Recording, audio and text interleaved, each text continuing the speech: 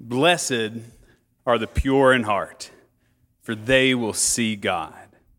This is our sixth beatitude, and it is hands down the hardest. I think it takes decades to understand the depth of this beatitude, and I think it takes even longer to obtain its truth.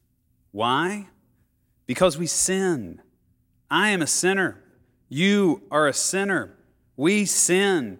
We fall short. We're not pure in heart. We abandon the pure path that the heart wants, and we do it out of either ignorance or convenience or a need for secrecy or even hypocrisy. We are so damaged as human beings that finding a way forward on our own, it is almost impossible. And this is why we need a Savior, because we're human. We're not God. So maybe you shouldn't beat yourself up for not being able to play the role of God. Nobody expects you to be perfect. But you know, the opposite is also true. Nobody expects you to be intentionally bad either. Although there was some question about this in the early church in the New Testament. In Romans chapter 6, the church poses a question to Paul. Should we continue in sin so grace may abound? That is an awesome question, and one in which you can tell the Roman church was trying to get around a loophole. Should we continue our lifestyle of destruction and corruption so that the grace bestowed upon us from God will be even greater? I mean, think about it. I mean, it's kind of hilarious if you think about it. I will sin so good that when Jesus comes to redeem me, it will make Jesus look even more powerful because I'm such a good sinner. I will continue in my sin so the grace that follows will abound. Well, Paul does have a response to such a question. If kids weren't in the room, I would tell you exactly the way you can interpret it. We'll just say it this way. Heck no. No. What in the world? You should never continue in sin so grace may abound. You should never think your sin will help you bring closer to God. What in the world?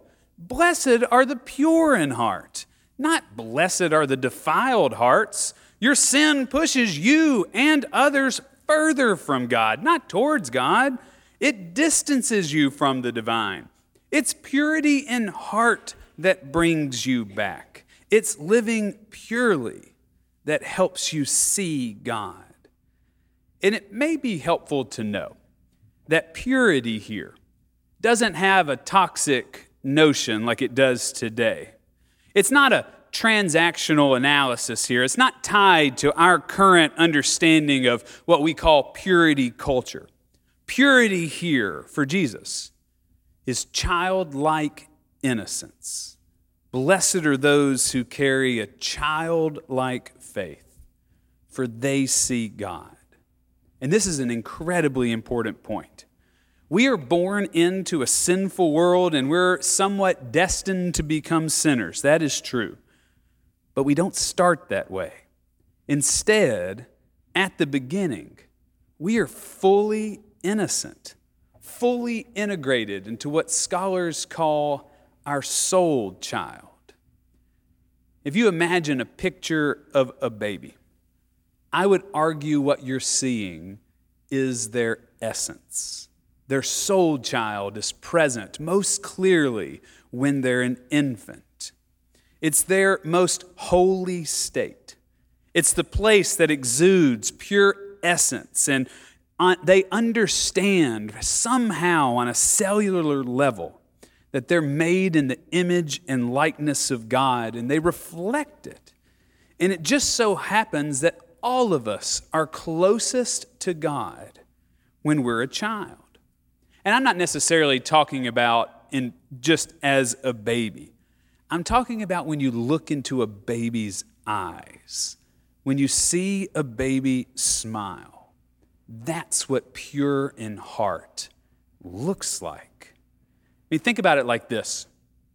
Children are unhinged in so many wonderful ways. They are unhinged in righteousness. They're unhinged with joy and with love. Children show us what that raw human and divine encounter can look like because they carry with them this unconditioned soul. I'm mesmerized by the innocence that we see in babies. They are the epitome of pure in heart. I mean, think about it like this. Children are pre-verbal. Yet they somehow understand at a cellular level what holy love looks like. I think it's because they so easily understand the language of God with their senses. They understand safety when their parents hold them and the human touch. They understand love when they look into their mother's eyes when nursing. I think about a loved child. Minus their fear of probably either falling or loud noises or a stranger getting way too close to their face, there is no fear in a baby. They're unhinged, free, unconditioned. They give love and receive love, and they live out of their soul because they are purely connected to God. Kids are unconditioned, sin-free, pure innocence. They're perfect, joyful, hopeful, because they're pure in heart. And I think they can see God better than any of us. And once upon a time, you could too. And then sin took over your life, why I think this beatitude is so important. Blessed are the pure in heart, for they will see God. It really feels like Jesus is blessing the inner innocence here, a childlike wonder that keeps us open to the presence of God around us. It's through the eyes of the innocent, with childlike wonder, we begin to see God in the world. And this is who Jesus is blessing on the mountainside. This is who sees God that day. It's not because they're awarded something that the other people who are present don't get. The pure in heart, they're not held to a higher level or afforded something that others can't see. It's not like they're the only ones who can see God. It's that they're the only ones who can still see God. Remember, the Beatitudes are not imperative statements. They're declarative statements. Blessed are the pure in heart, for they can still see God. And who is Jesus declaring as the pure in heart? It's the ones who are still tethered to their innocence, to their soul. So by now you may be wondering, okay, so we're supposed to live out of our soul with this innocence of a child. Got it. But what about all of us that abandoned that years ago? What about all of us who don't live innocently? What about us sinners? There's still a way for you too. The answer is inner peace. And I'm talking about building a life pattern that feels comfortable in your own skin, where you aren't battling constantly in your own mind or your ego. I'm not necessarily talking about doing yoga every morning, although you can. And that is a great place to start to develop the capacity for inner peace. What I'm talking about is an awareness, a stillness, a rootedness that believes I really am a child of God. I am God's beloved. That's where we have to get. For those of us who haven't or can't tap into a childlike faith, then we have to do the hard work of developing the capacity for inner peace. So maybe you should start with yoga. It's a great place to start. Or just begin an active ritual prayer life. Go for a walk outside and experience the depth and beauty of creation. Whatever it is in your life that stills your soul, go and do that. Get you into your body. Whatever allows you to feel at a cellular level, whatever can slow your mind and it brings you to the present moment, do that. Buddhists do this so well, especially Zen master Thich Nhat Hanh. For those who may not know that name, he was a Vietnamese monk who settled in France. He settled in the 60s and started this intentional community and retreat center called Plum Village. He is one of the most prolific authors and Buddhists of our time, one of the most important people on planet Earth. He has authored over 100 books that have sold millions and millions of copies across almost every language worldwide. He is arguably the most pure in heart adult that lives today. One of my favorite quotes by him is this: live your daily life in a way that you never lose yourself. And you do that by cultivating an inner spiritual life. This reminds me of a confrontation that happens between Jesus and the Pharisees in Mark chapter 7. It's an early confrontation, one of his first with the Pharisees, in which Jesus gets into it with them about what is deemed clean and what is unclean. We're told that the Pharisees and the scribes, they attack Jesus because all of Jesus' disciples are eating with unclean hands. They're just eating dinner and they haven't washed their hands. By the way, the Pharisees were the group who everyone knew they had access and could see God. They understood purity better than anyone. At least they were supposed to. Think about that in light of our beatitude. They should have been the picture-perfect representation of what pure in heart look like. They should have been the ones who show us all how we can see God. But they don't, and they're not. Back to Mark 7. Jesus reacts to the Pharisees, and he criticizes them by calling all of them, "You hypocrites! You honor God with your lips, but your hearts are the ones who are furthest from God." I mean, Jesus just says it. You're the people who actually can't see God. You should be able to, but you can't, because your actions don't merit seeing God.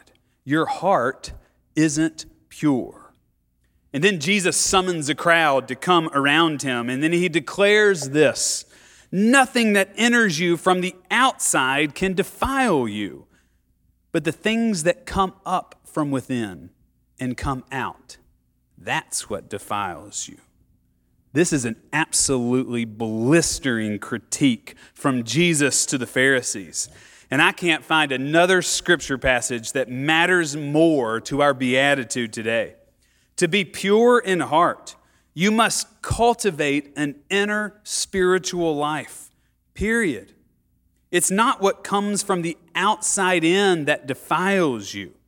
It's what comes from the inside out.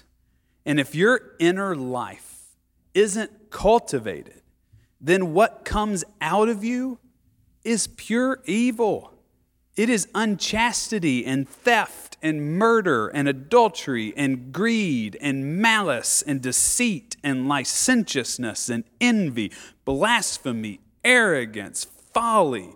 All of these evils come from within and they defile you. And Jesus knows this. That's why he says to the Pharisees, stop worrying about whether my disciples wash their hands before they eat dinner. Worry about the things in your own heart, because you're about to lose yourself. The same is true for us. We must build an inner spiritual life that has the ability to conjure up kindness, compassion, nonviolence, justice, mercy, peace, and joy. These things are birthed from a heart that is pure. Blessed are the pure in heart, for they will see God. the last thing I'll say about this beatitude is that for Jesus, and honestly all of the Old Testament prophets for that matter, the heart was everything.